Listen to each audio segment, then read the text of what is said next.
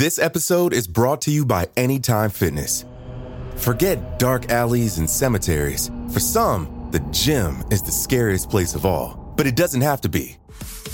With a personalized plan and expert coaching, Anytime Fitness can help make the gym less frightening. Get more for your gym membership than machines. Get personalized support anytime, anywhere. Visit AnytimeFitness.com to try it for free today. Terms, conditions, and restrictions apply. See website for details. Imagine you're a fly on the wall at a dinner between the mafia, the CIA, and the KGB. That's where my new podcast begins. This is Neil Strauss, host of To Live and Die in LA. And I wanted to quickly tell you about an intense new series about a dangerous spy taught to seduce men for their secrets and sometimes their lives. From Tenderfoot TV, this is To Die For. Search To Die For in your podcast app to follow the show. I'm Tanya Mosley. In 1987, my sister Anita vanished without a trace. Decades later, thanks to DNA, we found her. But that's only the beginning of the story. She Has a Name is a new audio documentary that explores the search for redemption, confronting trauma, and healing in the face of unimaginable loss. Subscribe now to Truth Be Told presents She Has a Name, where every revelation brings us closer to the truth. It was a quiet evening in the Caribbean port city of Port-au-Prince. Tall ships were anchored off the shore, while people in town celebrated the holy day of Pentecost, gathering at churches or feasting at home with their families. The peacefulness broke at 7:15 when a loud roar came from the distance. Some curious revelers ventured outside to see what was going on. Then, the earth under them began to pitch and roll. Within seconds, walls started to crack. Roofs collapsed. There was nowhere to hide. Soldiers were buried in their barracks. Buildings and hospitals crumbled in an instant. The ground near the shore turned to liquid, and entire communities disappeared below the surface. The shaking lasted for an agonizing 3 minutes. The magnitude 7.5 earthquake had laid waste to the prosperous city. When daylight broke the next morning, the only identifiable landmarks were the trees that lined the streets. Not a single building was left standing. In total, over 200 people were killed. Unfortunately, the Haiti earthquake of June 3rd, 1770, would be forgotten in time. 200 years later, another quake struck Port-au-Prince, and this one killed over 200,000.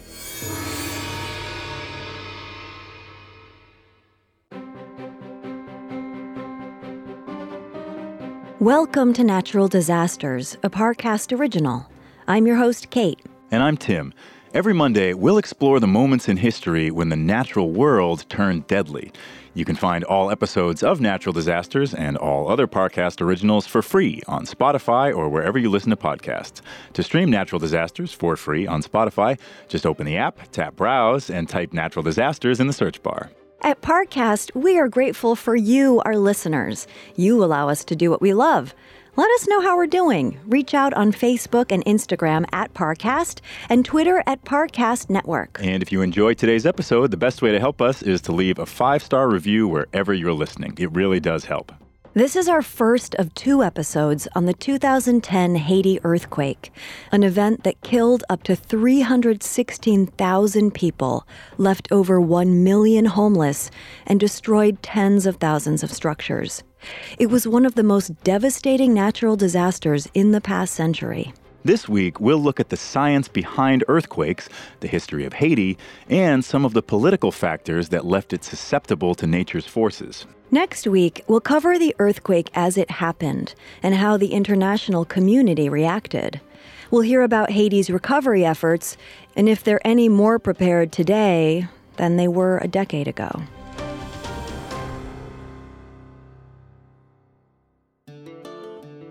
It was the start of a new year and a new decade in Haiti. There was quiet optimism on the streets of Port-au-Prince. 2010 might finally be the year where things were different. Haiti sits on the western third of the island of Hispaniola, 700 miles southeast of Florida. There were nearly 1 million people living in the cramped capital city, with 1 million more in the larger metropolitan area. The landscape was dotted with colorful houses that stretched from the western coast all the way up to the steep hills in the east. But despite the gorgeous views looking out toward the Caribbean Ocean, life in Port-au-Prince was hard. Running water and electricity weren't guaranteed, and about 80% of residents were living under the poverty line. Their hope came in the face of the reality that they were living in the poorest country in the Western Hemisphere. But it hadn't always been this way. Port-au-Prince was once the heart of the most prosperous colony in the Caribbean. The French officially settled the western third of Hispaniola in 1697. When it was a French colony, Port-au-Prince was a hub for trade in the region. The island was even called the Pearl of the Caribbean. At the time, Haiti produced 60% of the world's coffee and 40% of France and Britain's sugar. But the profits came at a price. The French exploited the land. They cut down large swaths of forest to create plantations to keep up with the demand. The western third of Hispaniola, controlled by the French, was significantly drier than the eastern side, which was controlled by the Spanish. This made it much more difficult for trees to grow back once they'd been chopped down to clear land. To make things worse, these plantations practiced monocropping, where one crop is planted on the same plot of land year after year. The effects of single-crop farming are devastating to the environment. In the short term, it made the French incredibly wealthy, but it robbed the soil of the nutrients it needed to be sustainable in the future. French prosperity didn't only come at the expense of the land. They also imported nearly 40,000 slaves a year to keep up with demand for labor. In total, over 500,000 people were enslaved and sent to Hispaniola by the French. The French plantation owners were brutal and would often make examples of slaves who were causing problems. One former slave said he had seen men drowned in cauldrons of boiling cane syrup or thrown down hills inside barrels filled with spikes. The slaves worked in such adverse conditions that they were only expected to live to the age of 21. This level of oppression could only last so long. On the stormy night of August 21st, 1791, a revolution began. Hundreds of slaves rose up and killed their masters while they slept. It started a brutal war that lasted until 1804, when Haiti was finally granted its freedom from the French. However, the fledgling country struggled to find its footing. Other nations, like the United States, refused to recognize Haiti as a country and refused to trade with the island nation. U.S. policymakers were afraid that the interaction with Haiti would lead to a similar slave revolt in the South. Things got even worse for Haiti in 1825, when French warships appeared off the coast of Port-au-Prince. They had come back demanding reparations for lost property during the war. This was a bold move from the losing party, but it was bound to work.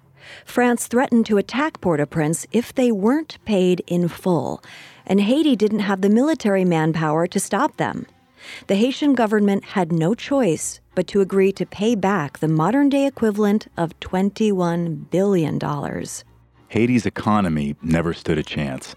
The lack of trade and crippling debt created an insurmountable hill for them to climb. From the very beginning of their independence, they were the poorest country in the Western Hemisphere.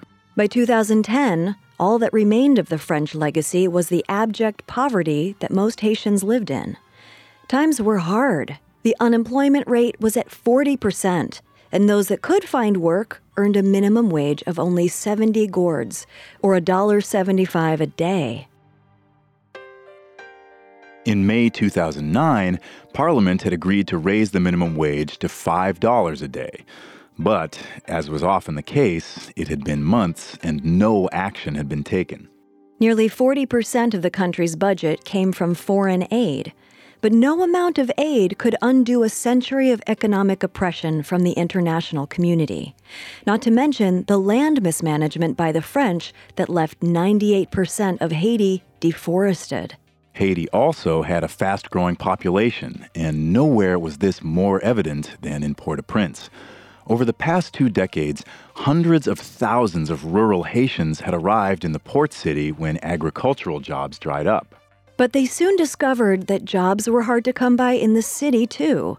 Most Haitians earned their income simply by bartering their old goods. Mothers traded old baby clothes that their children had grown out of, or tried to sell furniture they no longer used. Times were so dire that if both parents worked minimum wage jobs, they would only be able to afford one hot meal a day for the entire family. A family of 4 would typically be able to afford to send one of their children to school.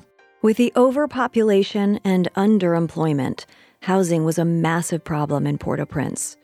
Since most residents couldn't afford to rent or buy a home, they resorted to building their own, piecemeal, on unoccupied plots of land. Shanty towns dotted the landscape. Most of them were built on the barren hillsides and ravines on the east side of town. Residents used whatever materials they could find to build their homes.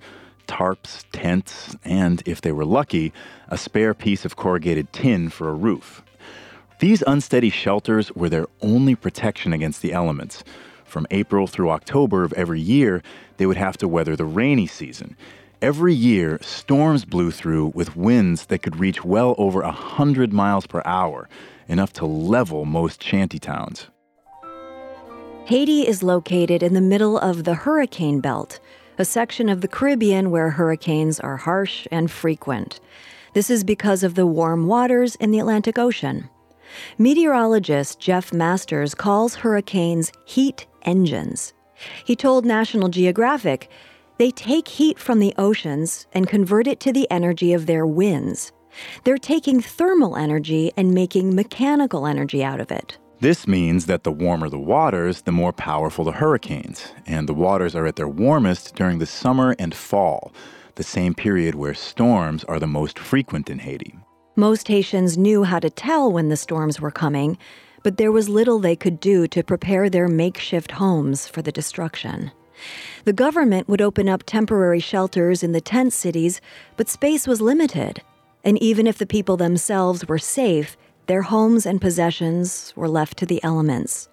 Losing everything year after year kept them locked in an unmanageable cycle of poverty. Even during smaller storms, the rain often flooded parts of the island. The topsoil was so weak from deforestation that the smallest amounts of rain could wash it away. And when the earth gave way, it created deadly mudslides that would come crashing down the steep slopes to the east of Port-au-Prince. These mudslides could reach speeds of over 20 miles per hour, carrying large boulders down with them. The mud and rocks would level anything in their way, including homes. The torrent of mud was often deadly, and it would take days to find bodies buried under the dirt. Even for the survivors, it would often be months before life could return to normal. Millions of dollars were spent on cleanup every time a large storm came through. But the infrastructure in Haiti was too inadequate for any relief efforts to succeed. Many roads were already falling apart before the storms, and after the rains came, they were completely washed away. With no way to get to the affected areas, no amount of aid money could help. While Haitians were no strangers to natural disasters like hurricanes and mudslides, most didn't know that there was an even greater threat looming below. Next up, we'll hear about the science behind the looming threat. This episode is brought to you by Anytime Fitness. Forget dark alleys and cemeteries. For some, the gym is the scariest place of all, but it doesn't have to be. With a personalized plan and expert coaching, Anytime Fitness can help make the gym less frightening. Get more for your gym membership than machines. Get personalized support anytime, anywhere. Visit AnytimeFitness.com to try it for free today. Terms, conditions, and restrictions apply. See website for details. Now back to the story. While the people of Haiti knew to be prepared for the hurricanes and tropical storms that came through every year, they were unaware that another, more serious threat was building up pressure just below their feet. Despite making it through the most recent hurricane season at the start of 2010, Haitians were in more danger now than ever. Each day was bringing them closer and closer to disaster. To understand the danger, we have to take a look at the geography of Haiti.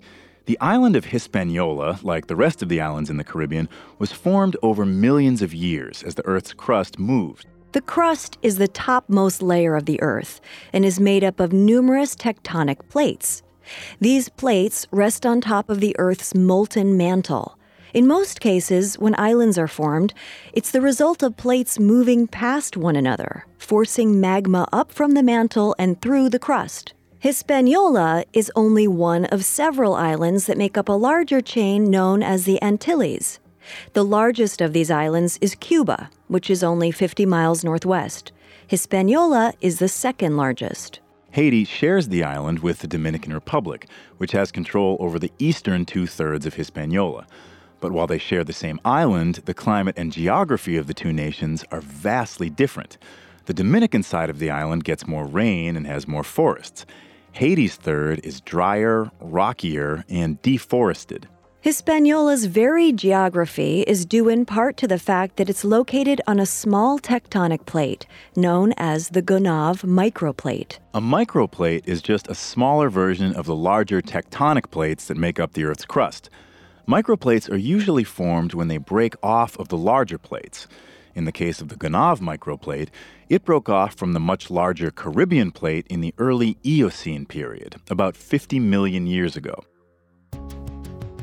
The Caribbean plate was slowly moving to the east over millions of years, and in the Eocene period, it finally collided with the Bahama Bank, a large deposit of hard limestone. While the majority of the Caribbean plate gradually kept moving east, a section of the plate was stopped by the limestone. The pressure built up over time, and the section that was stopped eventually broke off. This created the Gonave microplate, which continues to sit next to the Bahama Bank. This created a complex system of fault lines running through the Caribbean. One of those fault lines, the Septentrional Fault, runs a few miles off the coast of northern Haiti and curves back down into the Dominican Republic to the east. Meanwhile, the Enriquillo Plantain Garden Fault forms the microplate's southern boundary. It runs all the way from Jamaica through southern Hispaniola, right below Port-au-Prince. Earthquakes occur when two plates slide past one another but lock up, creating pressure on the fault line. When the tension becomes too much, the plates break along the fault, releasing a massive amount of energy that causes the Earth to shake. There are three main types of faults: a normal fault, a reverse fault, and a slip-strike fault. Each of them behave very differently, but all can result in earthquakes. The Léogâne fault is a reverse fault, sometimes referred to as a thrust fault. This occurs when a section of one plate slips below another one. When they break apart, the top fault is thrust upward. The Enriquillo Plantain Garden is a slip-strike fault. This means that the two plates rub against each other laterally. The earthquake that leveled Port-au-Prince in 1770 came from the Enriquillo Plantain Garden Fault. That was the last large seismic event to happen in Haiti. By the 21st century, it had been over 200 years since that section of the fault slipped. This means that for 2 centuries, the plates around Port-au-Prince were slowly building up pressure. It would only be a matter of time before the earth moved again, and most Haitians had no idea of the danger they were in. However, the Haitian government did know about it. They had been given a very timely warning in 2008 from some concerned scientists in the United States. A group of 5 geologists from different universities were studying the faults around Hispaniola. Heading up the project was Paul Mann from the University of Texas, one of the leading experts on Caribbean geography. Mann was actually the one who named the Enriquillo Plantain Garden Fault in 1983. In 2008, Haiti didn't have seismic activity sensors of their own, so the research these 5 geologists did was of great importance. They discovered that the Caribbean plate had been moving 1/4 of an inch per year in the opposite direction of the Gonave microplate. Instead of simply sliding past one another, These two plates had locked in such a way that it prevented small quakes from happening. These small quakes would have alleviated some pressure and would have been a constant reminder of the danger the island was in. Because of the pressure that was building, the scientists found that the fault running through Port-au-Prince was capable of producing an earthquake of up to 7.2 magnitude. 2 months after publishing their findings, the scientists arrived in Haiti to discuss the grim prediction with government leaders. But they knew their words would only do so much. Mann told the Associated Press, Haiti's government has got so many other problems that when you give sort of an unspecific prediction about an earthquake threat, they just don't have the resources to deal with that sort of thing. The Haitian government already had their hands full with their day-to-day issues. While the government appreciated the information, what could they possibly do with it? They were already trying to handle a growing population, and unauthorized buildings were popping up all over Port-au-Prince. They didn't have enough time to enforce building codes on every single structure. Pierre Fouche, an earthquake engineer from Haiti, told NPR, many people are doing whatever they want. They can build whatever they want. One of the biggest problems is that we do not even have a national building code. Since there were no regulations and limited materials, most Haitians built their homes however they could. Due to the intense deforestation, wood was hard to come by, so almost all of the permanent houses in Port-au-Prince were built with the much cheaper alternative, concrete. Most residents couldn't afford to reinforce their walls with rebar, which left the homes susceptible to disasters, seen and unseen. Because the walls were rigid and unreinforced, they couldn't withstand shaking. Instead of bowing and flexing like wood-framed houses, they would buckle and fall apart. And most Haitians had no way of knowing this. It had been nearly 200 years since the last major earthquake, so no one worried about how to prepare. And even if they had known, they would have had no way to afford the materials to make their houses safe. The makeshift homes they built for protection would lead to unforeseen destruction. President René Préval tried his best to keep his citizens safe. He was quiet and thoughtful and had been a stable leader since his second election in 2006. With a growing population and an already high unemployment rate, Préval's main focus was creating industry. He was working with the UN and private businesses to turn Haiti's fortunes around for good. New factories were being built in an industrial park in Port-au-Prince with the help of the UN, which appointed former U.S. President Bill Clinton as a special envoy in mid-2009. Clinton spearheaded an initiative to bring business to Haiti, using the new buildings to manufacture clothing and process goods. Their goal was to create year-round jobs that were less strenuous and steadier than manual labor. The U.S. took advantage of the situation by eliminating tariffs on Haitian imports. This allowed U.S. companies to make huge profits by moving their factories to Haiti, while also employing thousands of Haitians who were out of work. In a country with an unemployment rate of around 40%, these new enterprises could actually be enough to bring about change. Leaders in Haiti knew that if they wanted to keep the project going, they needed to prove they could be a sound investment. As 2010 dawned, there was hope on the streets of Port-au-Prince. This year could change everything for Haiti. On the afternoon of January 12th, 48-year-old Jens Christensen was sitting at his desk in his third-floor office at the Christopher Hotel, looking over documents for tomorrow's meeting. A little over a mile away from Port-au-Prince, the hotel was an odd location for the base camp of UN operations in Haiti, but it was one of the only buildings in the area large enough to accommodate them. Christensen was from Denmark and had been an aid worker for well over a decade. He started working for the UN as an advisor in Angola and most recently had come back from Liberia. The lanky Dane had been in Haiti since February 2005 and was now a senior humanitarian officer. He was working on the current peacekeeping mission and was passionate about helping those in need. He knew the danger he'd be in if an earthquake struck, but he never let it bother him. It was getting late, and Christensen was looking forward to heading home for the day. The clock on the wall read 4:53 p.m. Seconds later, he felt a very small jolt. He knew it was an earthquake.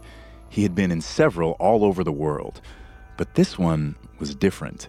4 seconds after the initial jolt, the main shockwave reached him. He had never felt anything this powerful. He looked at the door. It was only a few feet away, but he didn't have time to get out. He dove under his desk as everything went tumbling around him. The bookshelf fell on top of the desk, trapping him in a small pocket of space. The shaking only lasted around 30 seconds, but it felt like an eternity. As Christensen laid there, he closed his eyes and hoped for the best. Then the walls gave way, and he was plunged into darkness. Up next, we'll hear about the earthquake as it happened and the immediate aftermath. Now back to the story. Christina Joulmet was taking her future into her own hands, attending classes at the State University of Haiti. She knew the value of an education. It was rare in Port-au-Prince, and it could completely change her life. More than that, she dreamed of changing her country. On January 12, 2010, she arrived to her Tuesday afternoon linguistics class and sat in her usual seat towards the back of the nearly full classroom. Her class was inside the main building on campus. It was 7 stories tall and made entirely out of concrete. Shortly before 5 p.m., 2 tectonic plates slipped 15 miles southwest of the capital city. This caused a fault to rupture, sending the earth rumbling. Christina would never forget the next 35 seconds. She looked around the room. There was nothing any of her classmates could do. They just held on. The 7-story concrete building didn't stand a chance. Christina crouched beneath her tiny desk, and then the walls collapsed. Countless students around her were killed in an instant, but she was still alive, trapped under the debris. She could feel someone's leg, but they weren't moving. Only a few inches away, she saw her friend was trapped too. They called out for help, but no one was coming. In between their pleas, there was only a heavy silence. Christina wondered why more people weren't calling out with her. She didn't know that most of the other students in the room were already dead. When the earthquake hit, thousands of buildings came tumbling down with entire families still inside them. The concrete structures in Haiti weren't built to withstand such aggressive shaking. A few residents who could afford to have wooden roofs were spared, since wood was significantly less heavy and could actually flex with the earth's movements. The houses made of concrete were much more rigid and began to crack. After only a few seconds, they reached their breaking point. Walls fell and roofs collapsed, landing on anyone who happened to be inside. The shaking was so intense that it destroyed the sturdiest structure in all of Port-au-Prince, the presidential palace. It had stood as a symbol of national resilience since it was completed in 1920. Through countless governments, coups, and revolutions, the palace remained. Until the afternoon of January 12th, when the 3-story structure collapsed, killing an unknown number of people inside. When the shaking stopped, the city was enveloped by a low-hanging dust cloud caused by the thousands of collapsed buildings. Through the haze, the survivors couldn't believe what they were seeing. Their entire world was gone. Everything they had spent their lives building lay in ruins. Loved ones they had talked to only moments before were now buried beneath piles of concrete. The sense of hope they had for the future was replaced by pure anguish. As the dust settled, residents could take in the full scope of the damage. The majority of the buildings in Port-au-Prince had been damaged or destroyed. The roads were broken up and people were lying dead in the streets.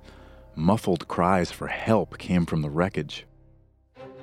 After the shock wore off, people all over town immediately jumped into action, climbing over the rubble to look for any signs of life. It was a monumental task, and a nearly impossible one. Most of the people that had been trapped inside their homes were already dead. The concrete was heavy, with extremely jagged edges where it broke apart. Digging through the wreckage was dangerous, but local rescuers did their best.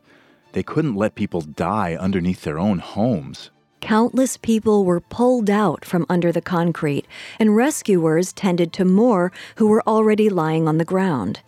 Even those who'd managed to escape their homes had been injured by the collapsing walls. The injured survivors needed to get to a hospital.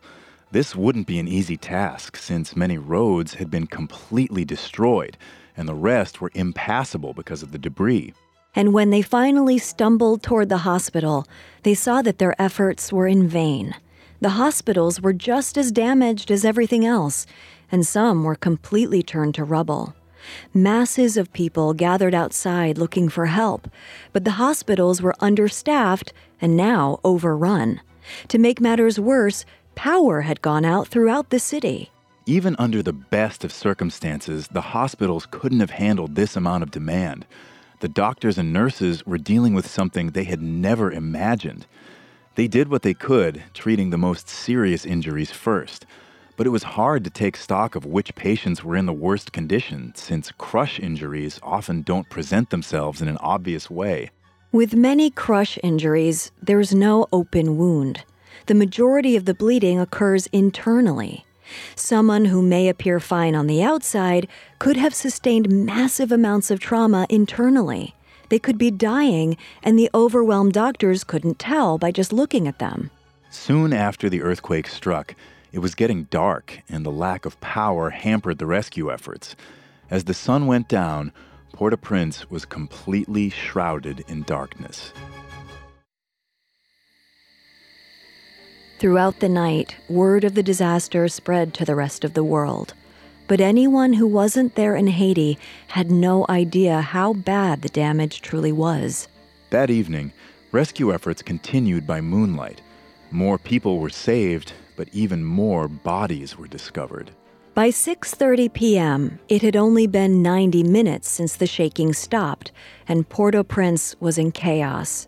The government response was slow because of the massive scale of the destruction. Most Haitians hoped they would be hearing from their president soon, but President Préval was nowhere to be found. The palace had collapsed, and many feared the worst. Back at the Christopher Hotel, Jens Christensen was doing his best to stay calm. The UN worker had been in his office when the quake struck. He used his quick thinking to hide under his desk. It had saved his life. But now he was trapped. He felt like he was in a coffin. The space was only 5 feet long, 12 inches high, and 18 inches wide. He could barely move, but he could tilt his neck from side to side. It was pitch black. It didn't matter if his eyes were open. It was all the same. He had his phone in his pocket, and after some maneuvering, he held it up by his face. He knew there wouldn't be any signal because the networks would be down, but the light let him survey his situation. He hoped he would see an opening, but no luck. All he could do was wait and remain as calm as possible. But the earth wasn't done shaking after the initial quake. In the past 2 hours, there had been a handful of aftershocks, the largest reaching a magnitude 5.9. Every time the building shook, the thoughts came racing back into his head. What if the rubble shifted and he was crushed? What if no one knew he was missing? What if he was never found? He knew he was lucky to have even survived. If his office had collapsed, it meant that some of his colleagues were probably dead. Christensen, like all the others who were trapped, could only hope. Hope that someone knew he was missing and that he could be found in time.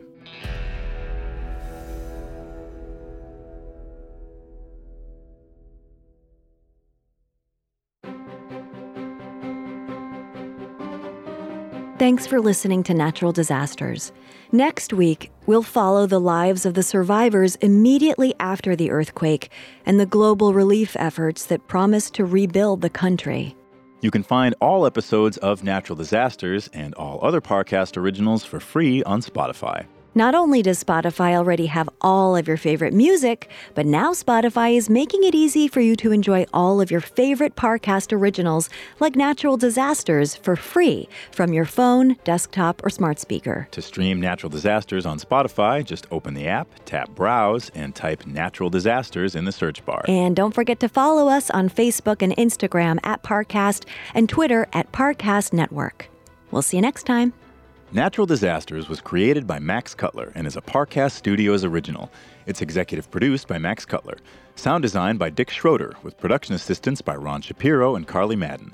This episode of Natural Disasters was written by Robert Tyler Walker, with writing assistance by Kate Gallagher, and stars Kate Leonard and Tim Johnson.